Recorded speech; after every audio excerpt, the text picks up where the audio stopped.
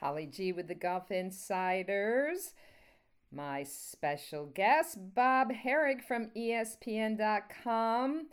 Well, I'm not sure what number sequel we're in right now, Bob, of Home Alone or Groundhog's Day here in the middle of the virus in our shut down golf world. But we haven't run out of things to talk about. And you this week had a really great sit down with PGA Tour veteran Pat Perez.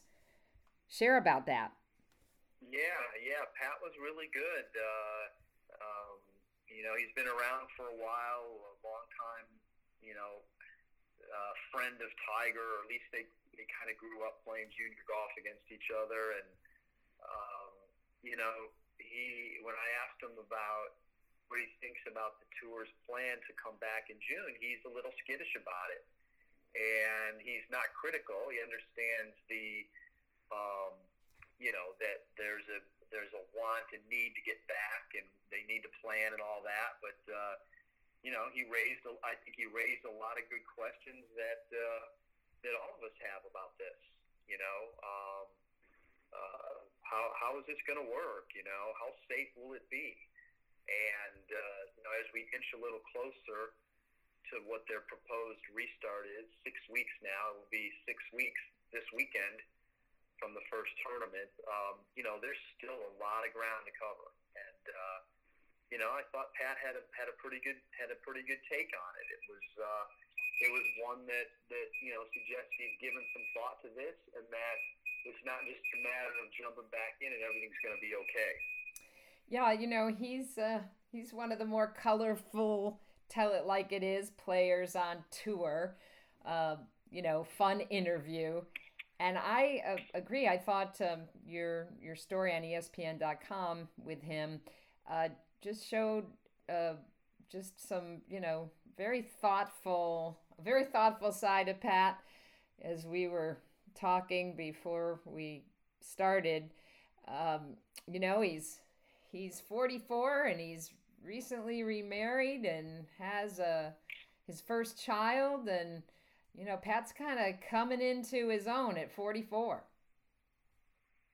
Yeah, I think that gives you some perspective. Obviously, you start realizing how serious this could be with a young child, and the possibility of a kid getting this, even though most of the research suggests that young people have the best chance to withstand this and might not ever have symptoms. You certainly don't want them to get it.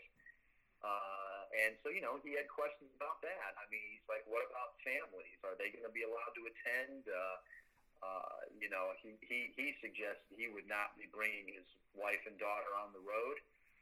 But he said, some people like to have their families with them. They want to travel. I get that. But are they going to be able to come to the tournaments? I mean, how will that work? And it's a great question. They probably shouldn't be allowed to go to the tournament.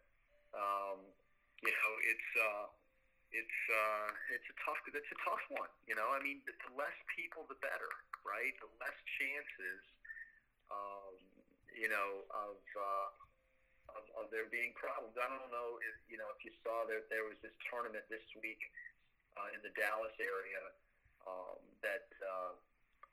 It was for their caddy program, but some Tony Romo played in it, and some other pros played in it, and they had some strict rules about it. Like, you couldn't arrive before 30 minutes before your tee time. It was all walking in pull carts, no caddies, pins had to be left in, all that stuff, no rakes, whatever. But I just think it shows like the level of how far down you have to dig to think about every aspect of trying to get back with the things that we're dealing with right now. How many players played in the event? It's 72. Wow. 72, and a lot of pros like Scotty Scheffler and Victor Hovland, mostly members at this club, Meadow, in the Dallas area. And, they put it on to benefit their own caddy program, like all the entry fees are going to caddies. And but I mean, it's a little bit of a mini blueprint for how this could work because they have very strict rules in place. Like the 30 minutes. They now 30 minutes is going to work on a tour event, but 45 minutes could. If you think about it, in other words, like their clubhouse isn't open. They turn their range into a mini par 3, so you would just only be able to warm up on that par 3. But you think about it in a tour event, you can't have 50 guys lined up on the range with their caddies and swing coaches and all that stuff. That can't happen. Right. It's got to be spread out and limited. So one way to limit that is to limit the arrival time. So you're not going to be able to practice for an hour and a half before your round. And that's unfortunate, but it's just how it has to be. They have to be able to control who's there. And, if you think about it, there's probably not going to be a fitness trailer. The clubhouses are probably going to be closed, restaurants. There's going to be some sort of box lunch situation for food. So if you can limit there's only 10 or 15 players on the range at any one time, and obviously not everybody is playing at exactly the same time, and they're spread out on the golf course. Now you've kind of taken care of that aspect of it with the players. And so if you're able to then spread out the TV production people, the media people, whatever the volunteers are doing, clearly they're not going to have any need to go close to anybody. So but that's just, you have to go down that far to think all these things through, and it's a challenge. I'm sure there's a million things I'm not thinking about that they're all having to worry about too. You were speaking also about, the fact that the tours reached out to the media and, just the number of different iterations, the media center, the interviews, as we were saying, you can't do the scrum right after the round type of thing. Even just that piece of it, is full of details and protocols. I mean, what a media center looks like. It's person stacked upon person, rows and rows. That can't happen. You can't have that. You're going to have, if you look at some of these press conferences that are being held on TV now, you see the spacing that goes on in the rooms, with the various, politicians or leaders or. And the limited amount of people in the room. Right. Yeah, it has to be limited, and they have to be spaced out. So there would clearly have to be some sort of setup like that for us, and the same with interviews, and it's just like I'm saying that there's going to have to be sacrifices and things that are different for the players. Well, it will be the same for us. Absolutely. Are we going to like everything? No, of course not. But I think we're going to have to understand, well, look, this is the only safe way forward, and it's better to be safe than to fight for something that might in the big picture seem kind of trivial. I think in the early parts of this, whenever it does come back, we'll be glad to have it back in whatever form it is and with whatever restrictions are in place. And it might be awkward at times, but, so be it. It's better than not, right? So I think I think most of us are level-headed enough to recognize that that's going to be okay, and hopefully it won't have to be that way for forever or for a long time. I thought it was also interesting, Pat was saying that he hasn't played any golf, and it's interesting the number of players that have said, similar things. He was saying he had no desire to play. He's been remodeling a house outside, sounds like he's moving trees and, building trenches. He's got 5 acres of land, you wrote in your story, doing a lot of unpacking and reorganizing. Right. Kind of fun to get a picture into these guys' world at home, isn't it? Yeah, I think it's interesting. I think there's probably, I don't know what the percentage would be, but I think there's a good number of players that have not played or even practiced. I think without a goal, and like usually when guys take time off, like they, even if they're taking an extended break, they do so with the knowledge of, okay, I know when I'm coming back, and so now I know when I'm going to have to start gearing up. whether that's 2 weeks out or 3 weeks or a week or 10 days, whatever it is, they have that in mind. With no goal, with no light at the end of the tunnel there for a long time, they were like, well, what's the point? We're not coming back next week. I don't want to start gearing up. And, this may be a good time to, let my body heal or, just, try to get exercise but not worry about golf too much. And I'll have plenty of time. And that's sort of what Pat suggested. He was like, first of all, he's not convinced we're starting on June 11th at Colonial. He thinks that that's a ambitious goal, but he's like, I'm not going to start getting ready for that until 2-3 weeks before, and then his plan was, if it's a go, he was going to try to play three or four right out of the gate. And so I guess he probably doesn't want to overdo it.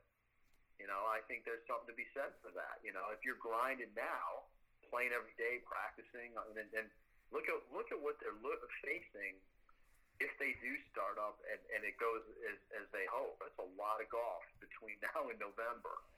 And there's going to be some people feeling like they need to catch up. And when the season ends, hopefully this happens and it ends Labor Day weekend. Guys who are used to sort of taking a little break and catching their breath, well, they can't. Right. Because there's majors that are going to be coming up. Exactly. So it's totally different. And, I saw where Rory just got back to hitting balls. He hadn't touched any clubs since the Players, 6 weeks. And the thing is, though, is he's got almost as much of a gap between now and when they would start again as what we've had to this point. Think how long this time has seemed, and we've got that long to go. So, although I think with knowing that it's coming, it's gonna be a better feeling, Right. But it's we're gonna have to look at least a 3-month break, which is unheard of. And what a role Rory was on, right? Since the Right. Players last year. I would think, that's one guy that probably,